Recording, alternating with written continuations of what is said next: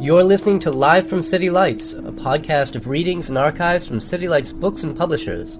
To learn more, visit www.citylights.com. Hey everybody, Peter Maravellis here on behalf of City Lights booksellers and publishers and the City Lights Foundation.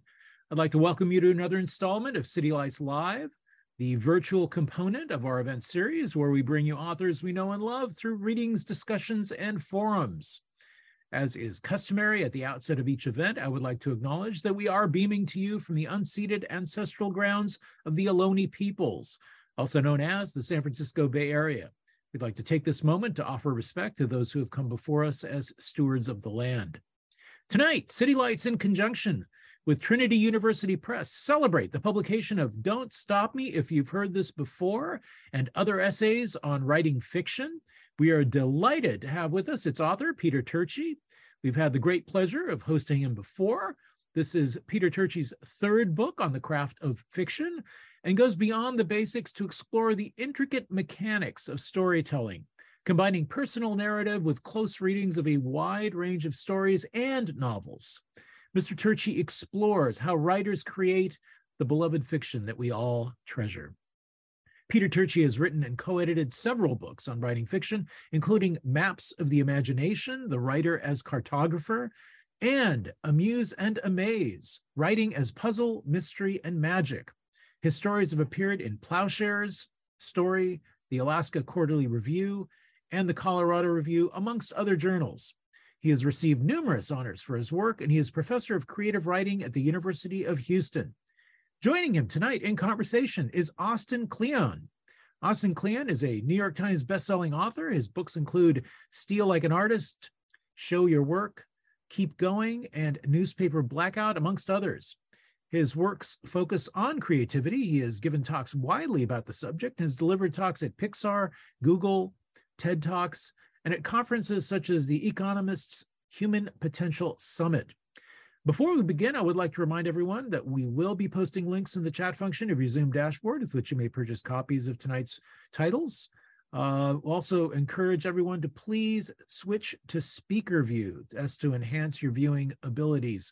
That can be affected by the prompt in the upper right-hand corner of your Zoom dashboard. So join us now in offering a warm welcome to Peter Turchi and Austin Kleon. Welcome to City Lights, gentlemen. Thank you. It's a pleasure. Last time Peter and I talked was 2015. We just found out. So I'm delighted to see you, Peter. And congratulations on this new book. Thanks, I appreciate it. And yeah, it's hard to believe that it's been that long, but it's nice to talk to you again. It's nice to see you, and it's nice to see all these faces showing up. So I'm going to just roll right into it. So I have been a fan of yours since, let's see, where is it here? I've been a fan of yours since this book, The Writer as Cartographer, Maps of the Imagination, The Writer as Cartographer. And then I was delighted by your follow-up to that, Amuse and Amaze. Both of these books are, one of the reasons I love these books so much is that they kind of come at fiction like come at writing and at a kind of sideways, you know what I mean? It uses these big metaphors to kind of come at writing from an interesting angle. This new book, which I liked very much too, it almost feels a little bit more straightforward than the other books. You still have a lot of really interesting metaphors, and you bring in a lot of different material to this. But my first question to you is, what made you want to do a more straightforward book of essays? I feel like this is very much in line with the craft of fiction writing type books, and I was just curious about what led you to this kind of book. Yeah, well, as you know, the first two books have dozens of illustrations, and for both of those, it took me about 6 months to acquire all the permissions for that, and I said, no more illustrations. but that's not the primary reason that this is a different book. That first book, Maps to the Imagination, I mean, really was, when I remember writing that book, it really was an act of passion. I was just so deep into it. It started with the question of how is a story or novel like a map, which is a question that came to mind because of a book called The Power of Maps.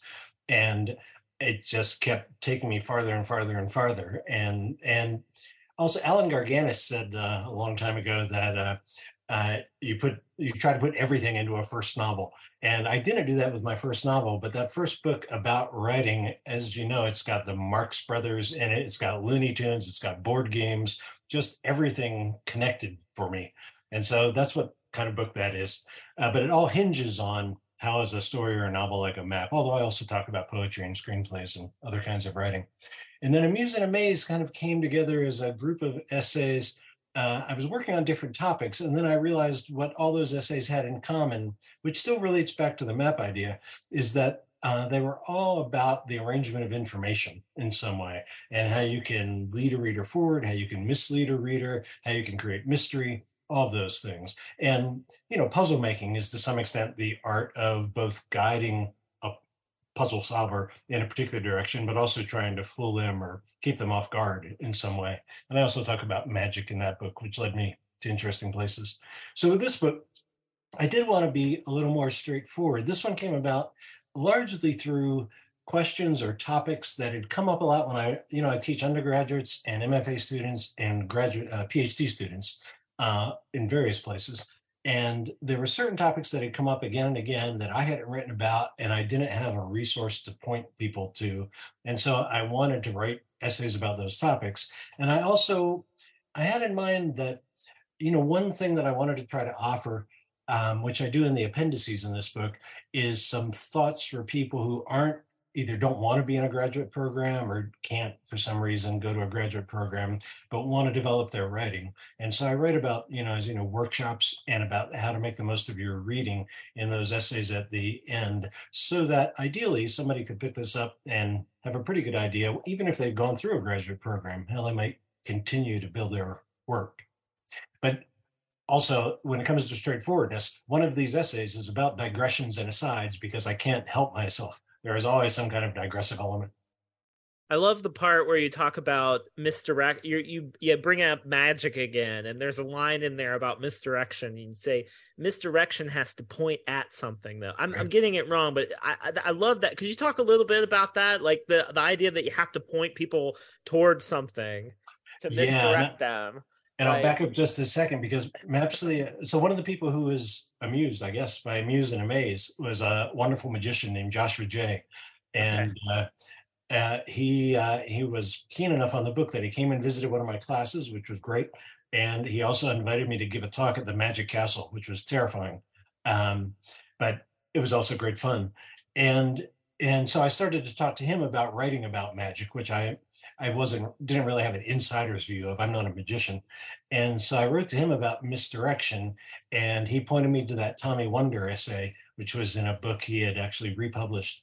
And it's Tommy Wonder, the magician, who says that, because magicians debate that term misdirection. And he said, it's not really misdirection, because you can't point away from something and expect people to look that way. You have to point at something, and it's just not, where you need their eyes somewhere else so you can do this other thing. So you need to point over there.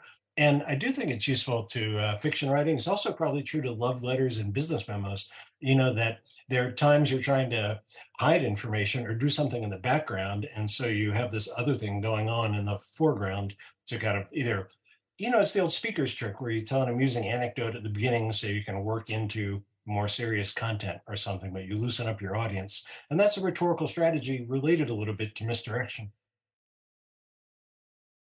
I love that. I was going to ask you, I have so many things I want to ask you.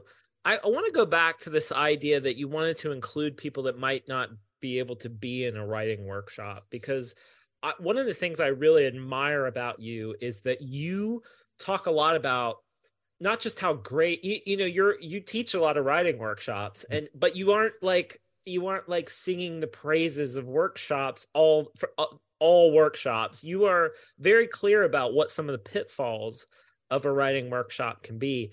can you talk a little bit, and you even have feelings, you're like Kay Ryan. Kay Ryan one time said, I don't know why we call it a workshop. I mean, a workshop is a place where you go to like work, you know, and so, or to make things, you know.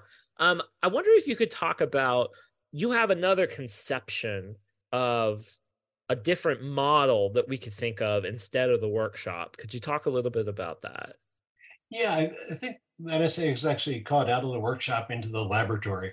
And I'm trying to, as you say, work away from the metaphor, which is the notion that either that you do work in the workshop, you don't, you bring, drafts in, or that other people are going to correct it or fix it in the workshop. This is not a useful approach. But if you look at it as a place where you can, bring something in, sometimes it's a fragment, sometimes it's, a draft that you're stuck on, sometimes it's something you think is pretty far along, and you're just listening to other readers' ideas. In my workshop, you can ask questions about it too, and kind of guide our attention to it. And we sit around and talk about it. And we don't pass, I mean, people have opinions, of course, but we don't sit there and, vote up or vote down about whether the thing works. We're all thinking, well, what are the options here? And what's exciting about it? One of the things that Madison Smart Bell is one of the people I quote in that essay, and he says, rightly, I think, and he doesn't mean to endorse this view, but he said too often workshops are fault-finding mechanisms. That is, we don't feel like we've done our job unless we found something wrong.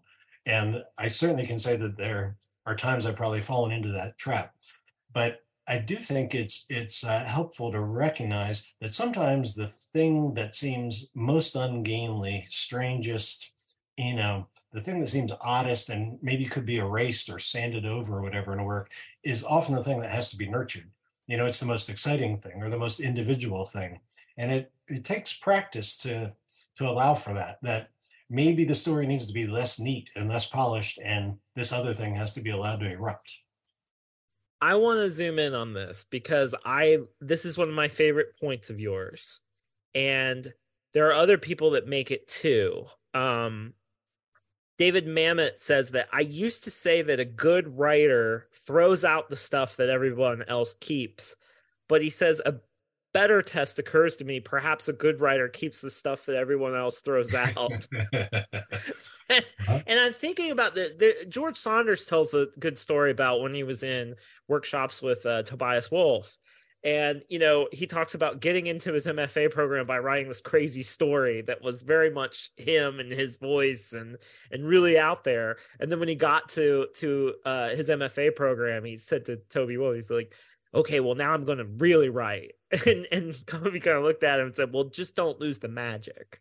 Yeah. And I wondered, I mean, this is a very general question, but how do writers avoid losing, not having these edges sanded out? How do you survive, whether it's the workshop or the formal education in general, or even the marketplace? How do you keep your edges? Do you have any sense of like, how does someone figure out how to keep those weird things that might seem bumpy or weird, but to grow them and not, I mean, I think it was Cocteau, I think you said, anything a critic criticizes you for, you should just grow. You should go for it. But I'm not so sure about that. But how do you keep your weirdness, I guess, is one of my questions. Yeah, I mean, there's that perverse impulse to work against what everybody says, but that, of course, doesn't always lead you in a good position.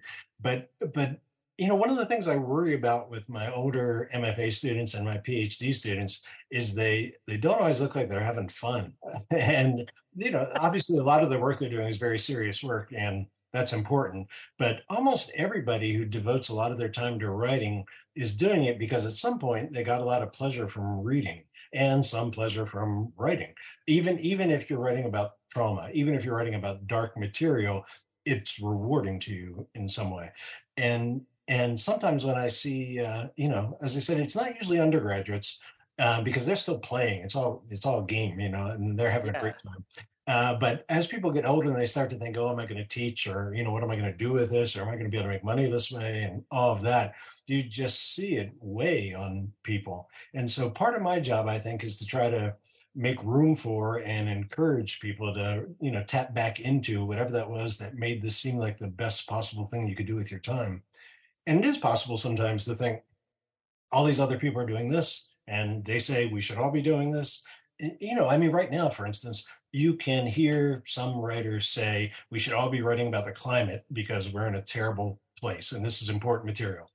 Right. And I think you can, as a person, say, yes, the where we are with the climate right now is pretty serious, and I hope people are working on it, and I have opinions about it. But that doesn't mean we all have to write about it like a homework assignment.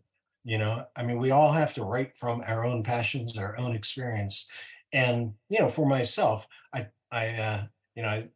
analogy is noise canceling headphones. I mean, I sit down to write, I really do have to try to block everything else out and think about what excites me with the hope that it'll interest and excite other people.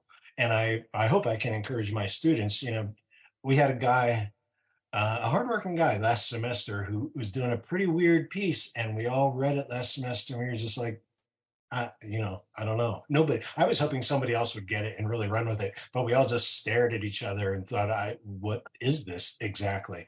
And, I had to make sure before we were done that just because we didn't get it, just because it wasn't fully communicated yet, doesn't mean he needed to drop this thing. It just meant he'd gone into some very odd place that we didn't recognize, and we needed more help to understand what he was doing.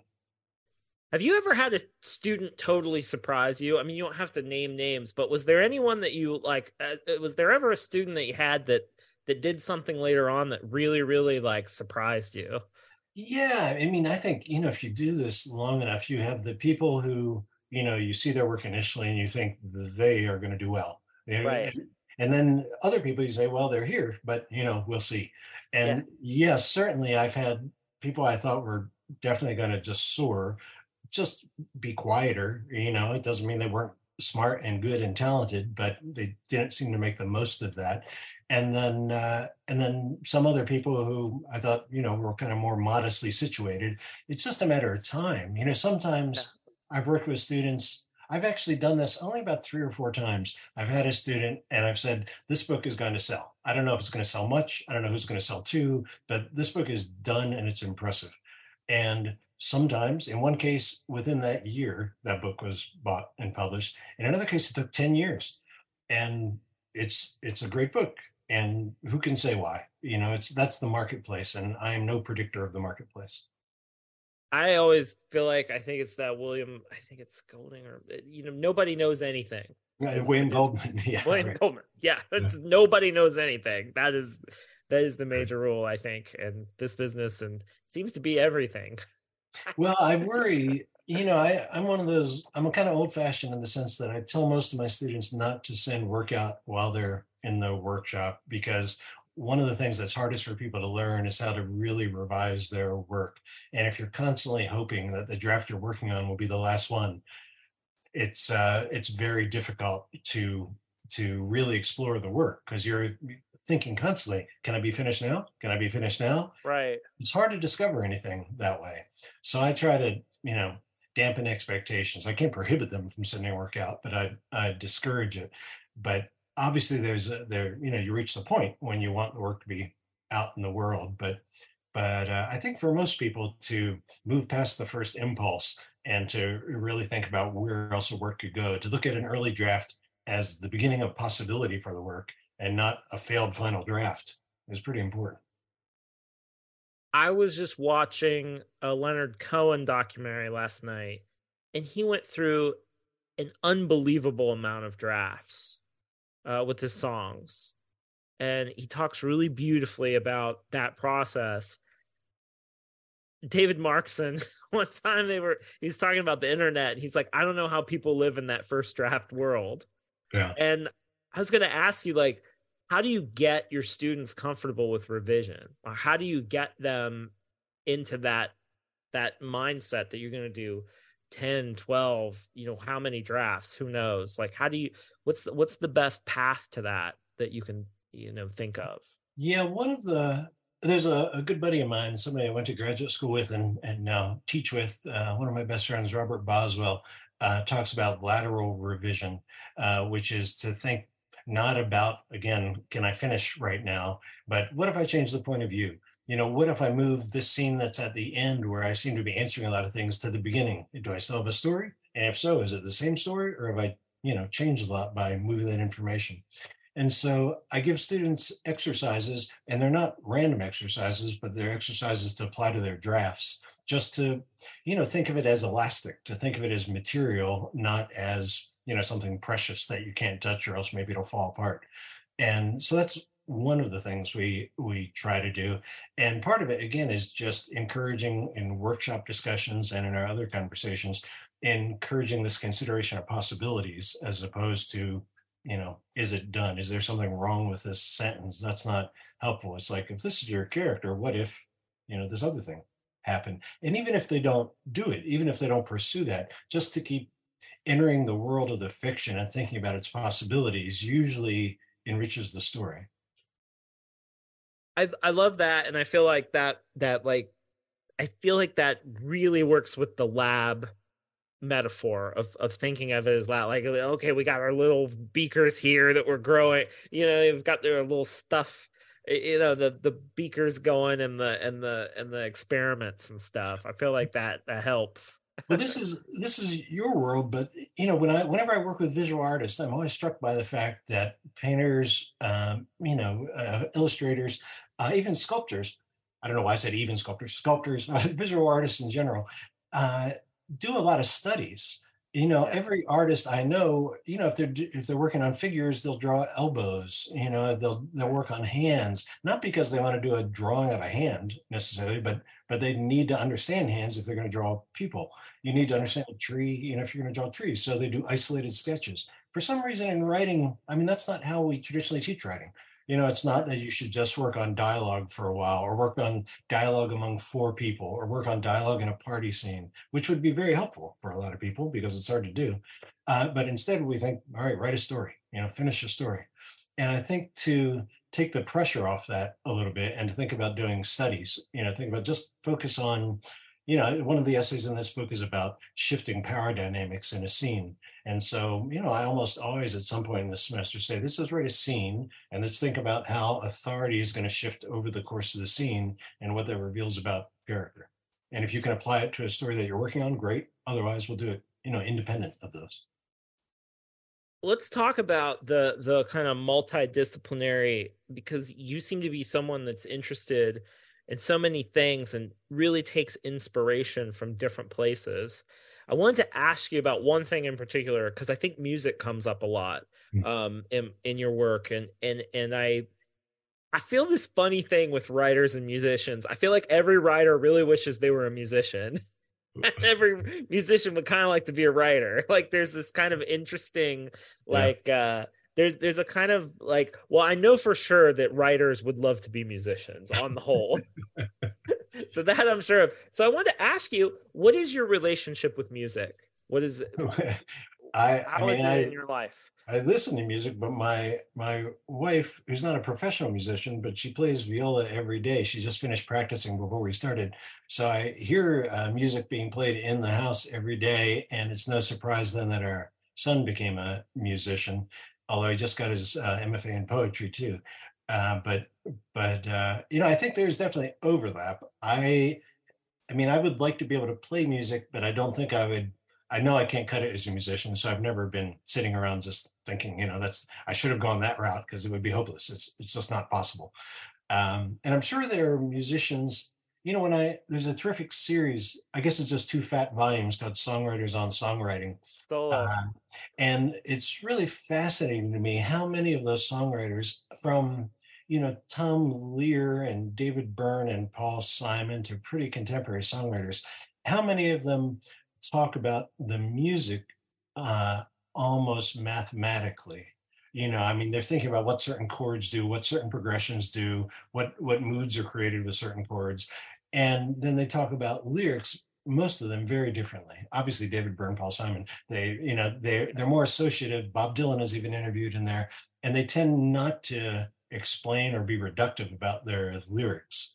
You know, they probably Tom Lear's a little bit different, but they this is, if there are any poets listening to us, they're going to have hives here in a second, but I apologize.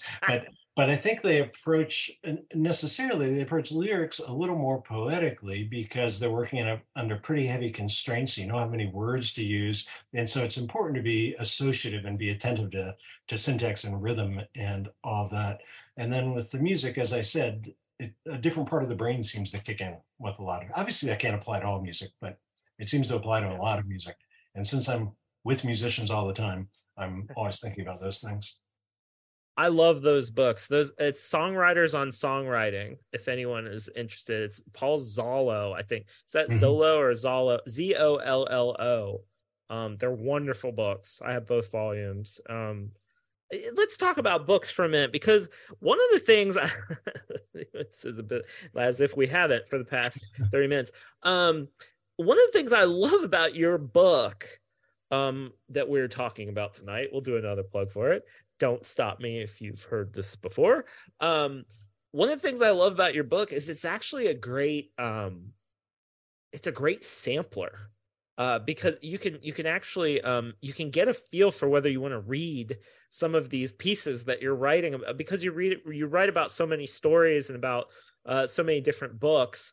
The two I'm trying to think of the two I really wanted to put. Well, I know I want to give Rachel Cusk's outline another go. And I know I want to reread 100 Years of Solitude again, read because that's been years. But I wanted to ask you, when you're working on a project like this, how do you pull up? How do you know what you want to write about? Like, how do you pull these books and these stories up? How do you decide? And how do you decide what you want to teach in a class? Yeah, well, in response to the last, when I do seminars now, like the one I'm doing right now, I pick a theme. This semester's theme is road trips. Oh, that's fun. With an exclamation mark, road trips. And I generate a list of books. I think it was 40 it was some overwhelming number, terrified the students. And I send it out to them right before the semester starts, and I let them vote. And not everybody votes, but they vote. And it's not a wholly democratic process, because I don't want to have 8 doorstops. I mean, I want the reading to be reasonable, and also I want to vary it some in time and by gender and other things. But I kind of factor in their votes, and then I put together a reading list. I mean, when I went to school, 300 years ago, we pretty much took what was served to us. I mean, that's the way it was done, and you were largely, the idea was to catch you up on things you should have read. And I do a little bit of that. But I also know that most of the students I work with these days are pretty interested in what's going on fairly recently. I don't mean this week necessarily, but, in the last 10 years. And so I try to mix in a good bit of contemporary work. But I mean, we started the semester with Basho, so much for that. There you go. And then we did a 19th century book, Flatland, and now we're vaulting forward into the 20th and 21st centuries. But for the books, it's a combination. Like that Power Plays essay, that very notion came to me because of Hemingway's The Short Happy Life, Francis McComber. I was thinking about what makes that story operate so interestingly. And as I worked it out, I thought about this notion of how power shifts over the course of the story. And so I felt like I had to include that in that essay, even though I also refer to what an Alice Munro story. And originally I had included Catherine M. Porter. And then with other pieces, there's a piece on narrative distance in the first person, basically whether the reader is asked to fully consider a first person narrator as a character. This is something that came up in classes again and again and again. And I was trying to make the point, and I thought I need to sit down and write this so I can make the case. I can explain what I'm up to here. And for some reason, I went back and looked at Huck Finn, and it's something that Twain does amazingly well in that book, which is sometimes we take Huck's, at face value, sincerely, and we're moved by what he says and his insights. And other times he's completely naive, and we sometimes laugh at him, sometimes find things poignant that he doesn't recognize as poignant. And Twain manipulates that distance incredibly effectively. And so I started with him, and I think Holden Caulfield's in there too. or another Salinger story. And then I zip forward to Olga Tokarczuk and Rachel Cusk and some more contemporary people. So, my hope with all those things is that I summarize the pieces effectively enough that you can understand what I'm talking about, in the piece, even though I Yeah. don't retell the whole story. And then, yeah, if you're excited about any of them, you'll hunt them down. Yeah. I feel like, I feel like it's like getting Kindle sample chapters or something. I don't know. It's just there's different ways to read. What I'm trying what I would love for everyone listening to dig, I guess, is that there's different ways you can come at this book. Like, I think that the majority of people will be people who are interested in writing fiction, but I also think you can learn a lot about reading fiction, from the book. I think that and that's why I like so much that you get a feel for these different stories. And so I just wanted to like highlight that a little bit, because I think that because that's who I am too, is that I'm no one who's, I don't feel that I don't think in character. I don't think in terms of plot. I don't have the mind for fiction, but I love reading it. And find the older I get, the more that fiction contains truth that you don't get anywhere else. And so as a reader, I think that learning some of these craft things, some of these technical things, I think it enriches the reading experience. I don't think you need it, but necessarily, but I think it does. Yeah, a question I get all the time is, can you still enjoy fiction if you're thinking about it like this? And I think, no, I hate my life. This is right. No, no, it only gives me more pleasure, because I can, if I'm captivated by a book or a story, I can just read it and I can laugh or wonder about the mystery. I'm terrible. I'm still a naive reader in that. I mean, my wife will start a novel and she'll say, I know exactly what's going to happen. And she'll tell me. Yeah. And I just don't think that way. I'm along for the ride. Yeah. But I can also stop and notice what's going on with an image or a metaphor and appreciate that, even if something about the plot is not exciting, And so there are just many more ways to enjoy a book. And I realized, I think more people do this. I was reading some piece the other day about how a particular shot, I think it was in Raiders in the Lost Ark, just how it was set up and why, without actually putting a plane propeller near anybody's face, but we get the impression that this plane propeller hit somebody's face. And they were talking about where the camera's set up and the fact that rather than move the propeller close to the face, the camera cuts into tighter and tighter close-ups. So we have the feeling that this thing we hear must be coming close to the face. And I'm not going to make a movie. I'm certainly not going to be a cameraman. This is not my job, but I'm fascinated by that. And of course, I immediately think, well, what's the equivalent? How's that apply to what I do? But all that process stuff I enjoy. And I hope, my equivalent in this book, it's not maps, it's not puzzles, but as you know, in most of these essays, I tell stories from life. I mean, there are anecdotes that open them. And the purpose of the anecdotes is not just to be kind of entertaining, but to demonstrate that these things I'm talking about are not nerdy things that only writers think about, but they're things that happen in storytelling and life all the time. And this is just a way to think about them and look for them in the written fiction. I want to ask you about something kind of far out, because I don't know when we're going to get to talk next. Right. Hopefully next week. But you quote an essay by Ellen Bryant Voigt, who I'm not familiar with, and I haven't tracked this essay. Stop right now. Yes. So she says, I would love for you to talk about a little bit about paradox, because it's something I'm kind of obsessed with myself right now. One of the things she talks about with images in writing is the essential paradox of you're making an image out of words, basically. Right. And she says that some of the most effective, if I'm going to get this right, she says it reflects the paradox of human consciousness, which is the fact that our mind, like our thinking, is also a body. Yeah. And she says that the most effective images are those in which these kind of two poles are, they kind of collapse in on themselves in this image.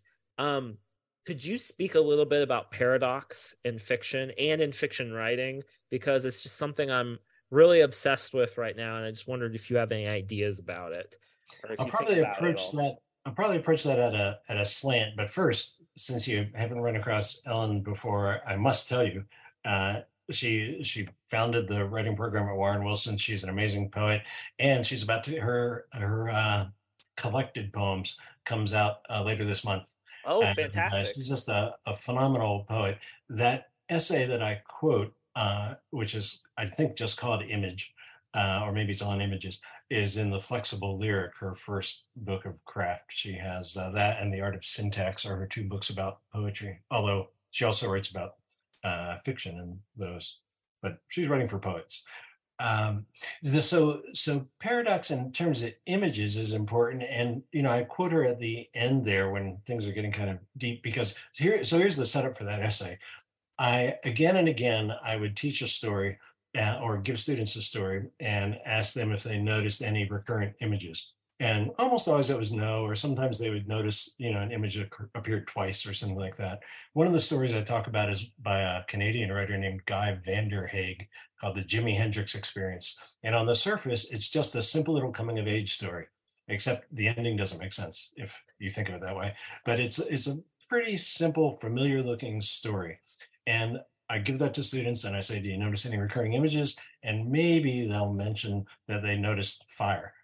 But what they didn't notice was that there are something like 17 references to fire in 8 pages. And it just comes at you again and again and again and again. And ultimately, as I try to argue in this essay, those images kind of supply not the answer to the story, but tell us what the story is about in a way that nothing else in the story does. There are different ways to use images in fiction, but the question that would always come up in classes is, if I didn't notice it, can it have any effect on me? And so I start that essay by talking about film soundtracks, where we can be watching a scene where somebody's in the dark in their apartment, and we are not just watching it, but we are squirming in our chairs, and it's because of something an oboe is doing. Or, you watch Jaws and there's a tuba doing that thing again, and it's a shark screaming. There's no shark in sight, but we hear that tuba and we get all excited.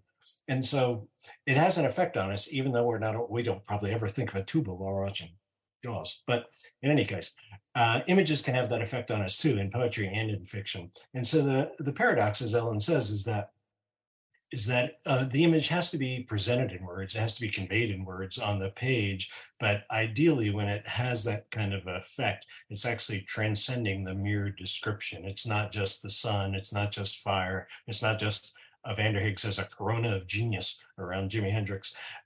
It's not just those exact words, but we start to see how it accumulates to something larger and more complex than that. And metaphor works the same way. My love is like a red, red rose. Well, that would be a Hallmark card if it stopped there. But then the question is, was it really like a rose? There are thorns on a rose. If we're going to be honest about it, what does that say about love? And so Shakespeare unpacks a more complicated argument than a lesser poet. That's beautiful. Thank you. I have so much I want to ask you, but I think we're going to open up to questions pretty soon. But I'm going to give you a couple of speed round questions. Okay. Just for fun, just some goofy ones. Right, and while I'm asking Peter these goofy questions, you guys type your questions in the chat. I'll take a look at that soon. I have recently become obsessed with Roget's Thesaurus. Okay, so I grew up, I'm a child of the 90s, basically. Every thesaurus I'd ever picked up in my life was an alphabetical synonym dictionary, basically. I'd never actually seen the book where it's all like organized by category. So this is like a recent mind blower to me. I was going to ask you, do you have favorite reference books? Do you have books that you keep on the shelf near you when you write? Do you have anything you have to have nearby? No, I have, the Princeton Encyclopedia of Poetic Terms and some other things on the shelf, but no, it tends to depend on the project that I'm working on. But I have to tell you that I couldn't help myself. I wrote a story from the point of view of Roget's wife, and she was exasperated with trying to have a conversation with him because, of course, he kept, anyway, it was kind of a one-note story, but I couldn't keep myself from doing it. I love that. Or you just wonder what kind of mind does that all the time, right? And Just you finding. you always wonder what kind of spouse puts up with it. I'm always wanting to meet everyone's spouse. Always. I always feel that way. Okay, goofiest thing you do for a ritual when you write.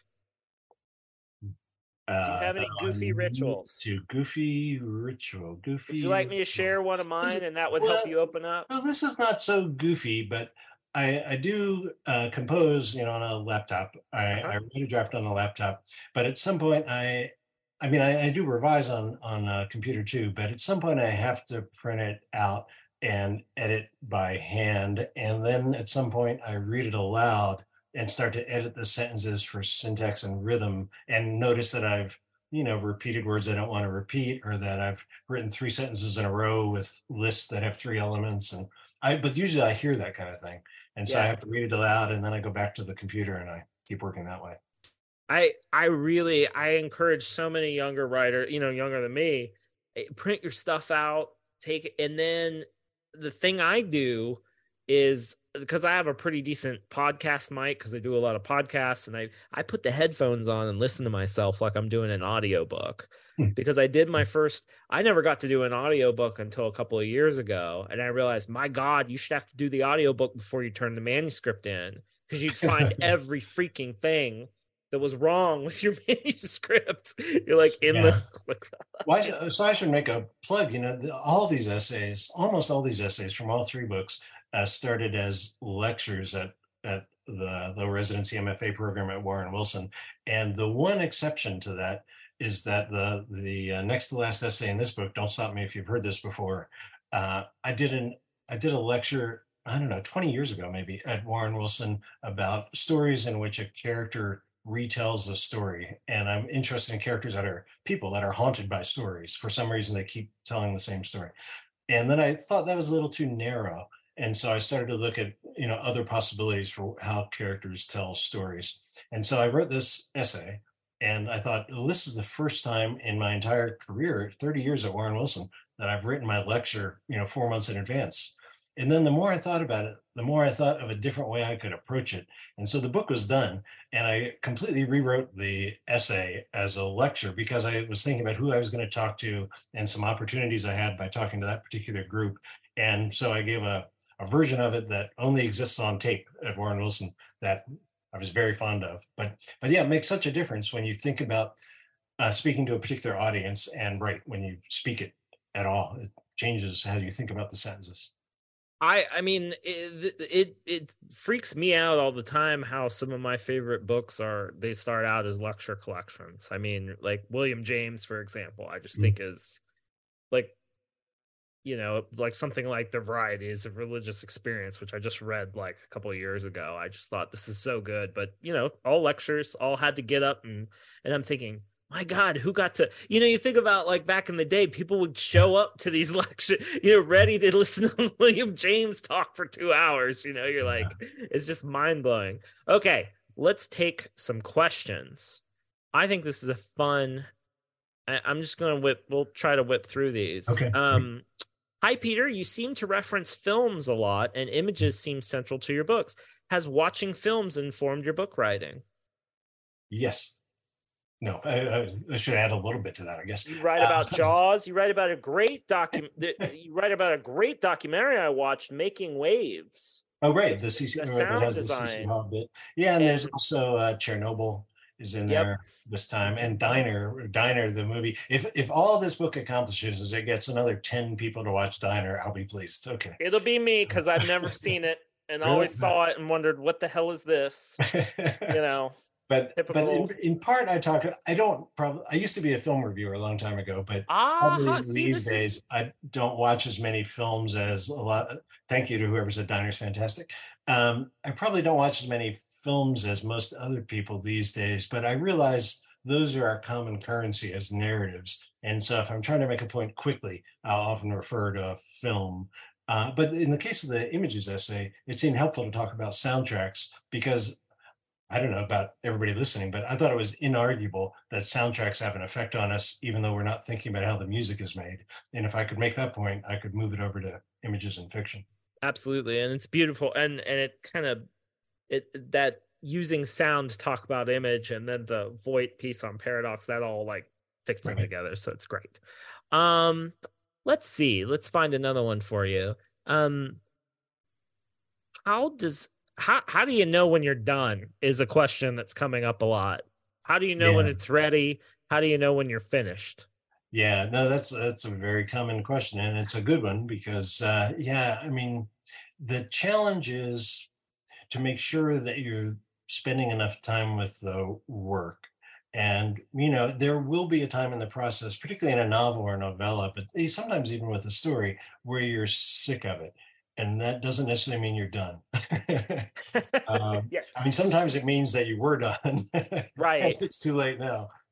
And sometimes it just means you're in a rut. You're thinking about the thing in the same way, and you've been stuck on one thing for so long that you really can't think any differently about it. And so there's no pleasure in it. And so you're sick of it. And often then the answer is either to set it aside or to say, I'm going to write a scene from the point of view of this character. I mean, I'm going to write from the waiter's point of view. I don't know who the waiter is. I don't know why he's got anything to say, but just to see what happens, I'm going to try this. And sometimes that says, oh, yeah, forget about the waiter. But that reminds me, this woman wants, and you start to go in another direction. So when are you done? I was just talking to a poet about this, and I think you do have to let work go when you truly believe that it's as good as you can make it now. Not that you're most excited about it because you finished it last night, but Right. that you've worked it over, you've thought about it. It feels to you that you've made deliberate choices, maybe not every word, that thing, although I understand the impulse, but you really feel it's solid. You're proud of it. You're confident about it. You know that next year you might think about it differently and you could do better, but you don't want to devote your entire life to writing one story or one poem. You want to offer more things to the world. And so there's another story to write. Nick asks about outlining. How do you feel about outlining before you actually sit down to write? And I think he says stories or novels. Yeah, there are those. So Joseph Heller outlined, I talked about this in A Muse and a Maze, outlined Catch-22 pretty thoroughly before he entered into the writing.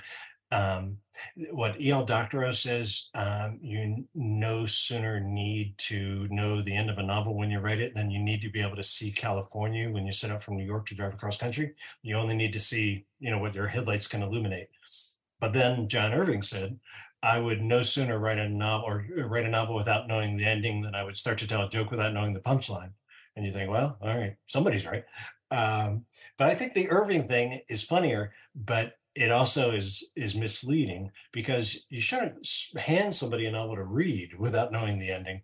But, as you write the joke, I mean, if you listen to Seinfeld talk about how he writes jokes, it could take a year to get a joke just right. I mean, that's a calibrated effect that you go after. And stand-ups, of course, rehearse their material and everything else before they feel like they've got it down. So for me, as far as outlining goes, I usually write it, whether it's an essay or fiction, I usually write a few drafts. At some point, I get hung up with pacing or logic if it's an essay. And then I either pull bullet points out of the draft that I have and say, well, that's my outline and what's wrong with it? Why does this not work? Or I'll put the longer piece. I'm working on a 100-page story right now, or I'll push that farther away and I'll say, all right, what are the most important moments here? And where have I kind of lost track of where these people are going? So usually for me, outlining falls somewhere in the middle. I can't start with an outline because it makes the whole thing too rational. Right. And it's before I'm done, certainly. And something else in the book that really helped me was how you talked about how the meaningful beginning will come out of getting through the thing. It'll come at the end. Yeah. So knowing exactly how the story should start comes out of endless revision.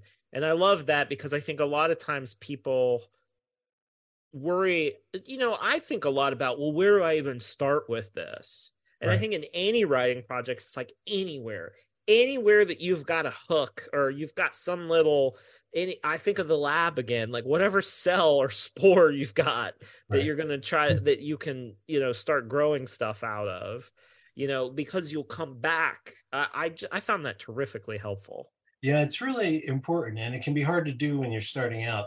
you need to be able to let go of the first draft opening. The thing that got you into the story is not necessarily where you want to start the journey for the reader. It was the start of your journey as the writer, but may not be the ideal place to start the reader. A great writer to read for that, of course, is Toni Morrison, because you read those openings and you realize so much is being set into motion and so many questions, so many mysteries are being created at the beginning that she knows where she wants to go by that point. Did she write those first? I find it very unlikely. Maybe there's some writer who thinks that way, but typically by the time you get to the end of even a story, you think, oh, this is what needs to be set in place at the beginning. And maybe you just have to tweak the scene that you started with originally, or maybe you have to do something else in the beginning. So the last essay in the book is about beginnings. Which is, again, a great sound for images, endings for beginnings. We've got good circular spiraling here. Killing your darlings. What do you do with the stuff you cut? Do you delete it or do you put it? What do you do with it? Yeah, I've got an entire novel sitting on the bottom shelf of my bookshelf that I guess I killed because I haven't done anything with it. But I keep thinking about those people, and one of them has come back to life in a very helpful way, and they're there. I don't. Unlike you, unfortunately, I'm not a good notebook keeper, in part because I can't read my handwriting. But I do have a file of odds and ends and beginnings of stories and notes. And sometimes I look back at that. Sometimes I don't understand why I thought it was interesting. Yeah. And other times I think, oh, why didn't I write that? And I pull that back out. I forget, I might have been Eliza Gabbard, but someone was talking about how it's much easier to cut when you just have a cut file. Like there's something psychologically, instead of like deleting it, if you just cut and paste it into another file and say, well, I'm saving, it's easier to like relocate your darlings. That's what they said. And so that's my rule now, is whenever I have something I feel like really close to, but I don't want to destroy it completely, I just put it in a little cut file, and then you forget about your cut file. Well, with the essays, I always do a page break at the end of the essay, and then as I cut stuff, I move it to the end. So I think, no, it's there if I want it, but I don't want it. But it's not gone. See, I love these little, just these little tips. I always love that stuff. Okay, let's see if anyone else did. If you have any more questions, you can drop them in the chat. We have a few more minutes. Let's see, what else do I have here for you? I'm very, very, I think a few people are interested in your former life as a film critic. we won't grill you too much about that. Well, I will say this, just in case it's useful to anybody. I thought I was going to go to college to study journalism, and I went to various schools that had very good journalism programs. And I ended up going to a Washington College on the Eastern Shore of Maryland, which didn't have a journalism class, just because I was so compelled by Bob Day, the guy who taught creative writing there at the time. I was editor of the newspaper and did all that, but it was not an obvious path to being a professional journalist. But as an undergraduate, I wrote plays and screenplays and really bad poetry and fiction and nonfiction. And when I got to graduate school, you had to declare yourself. You had to be a fiction writer or a poet. And I thought, well, this is kind of weak. So I still took poetry classes, and I wrote 2 screenplays there, and then that's when I did the film reviews and feature articles. And I realized sometimes people ask me, do you wish you were writing fiction and not about fiction? And I've just kind of come to peace with the fact that as a writer, you write, and if it takes the form of a screenplay today, that's great. And if it takes the form of an essay tomorrow, fine. I try not to value one of those things over another, but just to enjoy communicating in different ways. I think for me, what helps, I agree 100%. And one of the things that helps me is to not think about the big nouns, like being a novelist or being a screenwriter or being a poet, but to think about the verb, which is writing. And if you love writing, it'll take you where you need to go. I mean, I was not anticipating being shelved in self-help, but ended up there, and it turns out that format, that kind of illustrated gift book, that's where I can put all my weird stuff in there and sell some books. And so if you're open to that, I think that's a great lesson for people of all ages at all stages of their writing journey. If you're open to letting your writing take you where you want to go and not being too set on that noun or that title or that object, that you were focused on. I think that's really solid advice. Yeah, I know wonderful fiction writers who started as journalists, wonderful fiction writers who started as poets. Poetry is always helpful to prose.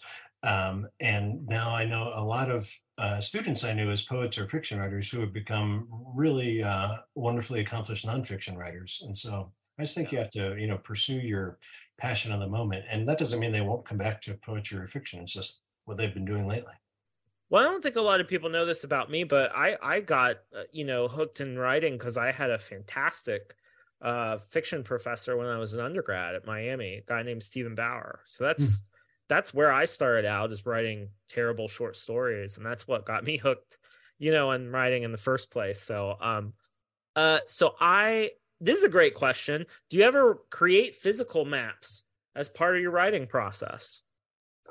Not as much as, I know some writers, and I've written about some of them who do. Obviously, there's Faulkner and James Michener always made maps of progress. And maybe because I'm so inept at, I'm not pleased by what comes out of my hand when I try to draw, that I don't tend to do that.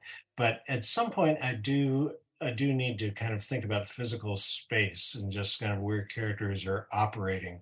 And so it would probably be a good exercise to do more of that earlier. But usually at some point I realize, all right, these people have been in this house for a long time, and like, where's the bathroom? Where are the stairs? I really have no idea. Is this a big room or a small room? And what difference does it make? And so at some point I have to stop and think about space. I love that. Well, I think this has been a hell of a good time for me. There were such great questions. I could ask you a million other things. But I think we'll pull the other Peter up here, and we've got a little housekeeping for you, but I just want to thank you, Peter, for another great book. Your work really, it always encourages me to, I feel the tendrils, the expansion and I love your connective mind. I one thing I didn't get to talk to you about is, how do we get to this place where we're making so many connections and having that associative mind? I just really admire you for that. And so I want to thank you for another great book and another great conversation. Thanks. I really appreciate you doing this. And given that everybody's probably had enough of Zoom, I appreciate anybody who has tuned in to hear any part of this. And maybe we'll cross paths in life sometime, not virtually. Sometime. Yeah. Thank you. We've had such a great crowd tonight. Thank you all for your input, and it's great to see so many of you from all over the world. Even it's fantastic. This has really been such a delightful and really stimulating talk. So Peter Turchi, Austin Kleon, such a pleasure. Only regret is that we can't all go out for drinks, and one day we will do that. You get a rain check, okay? All right.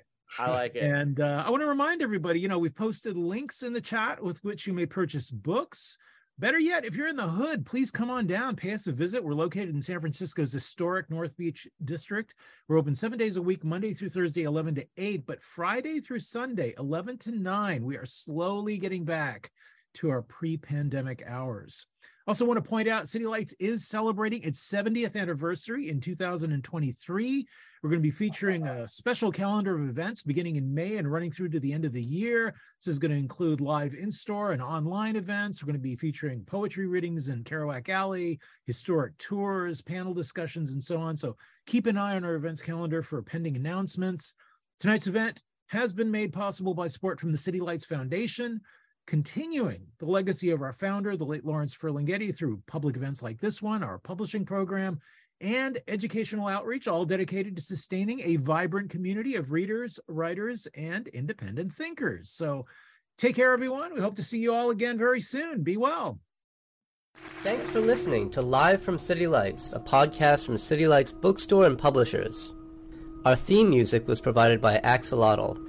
All City Lights events are free. To see upcoming events at City Lights Bookstore in San Francisco, check out www.citylights.com/events.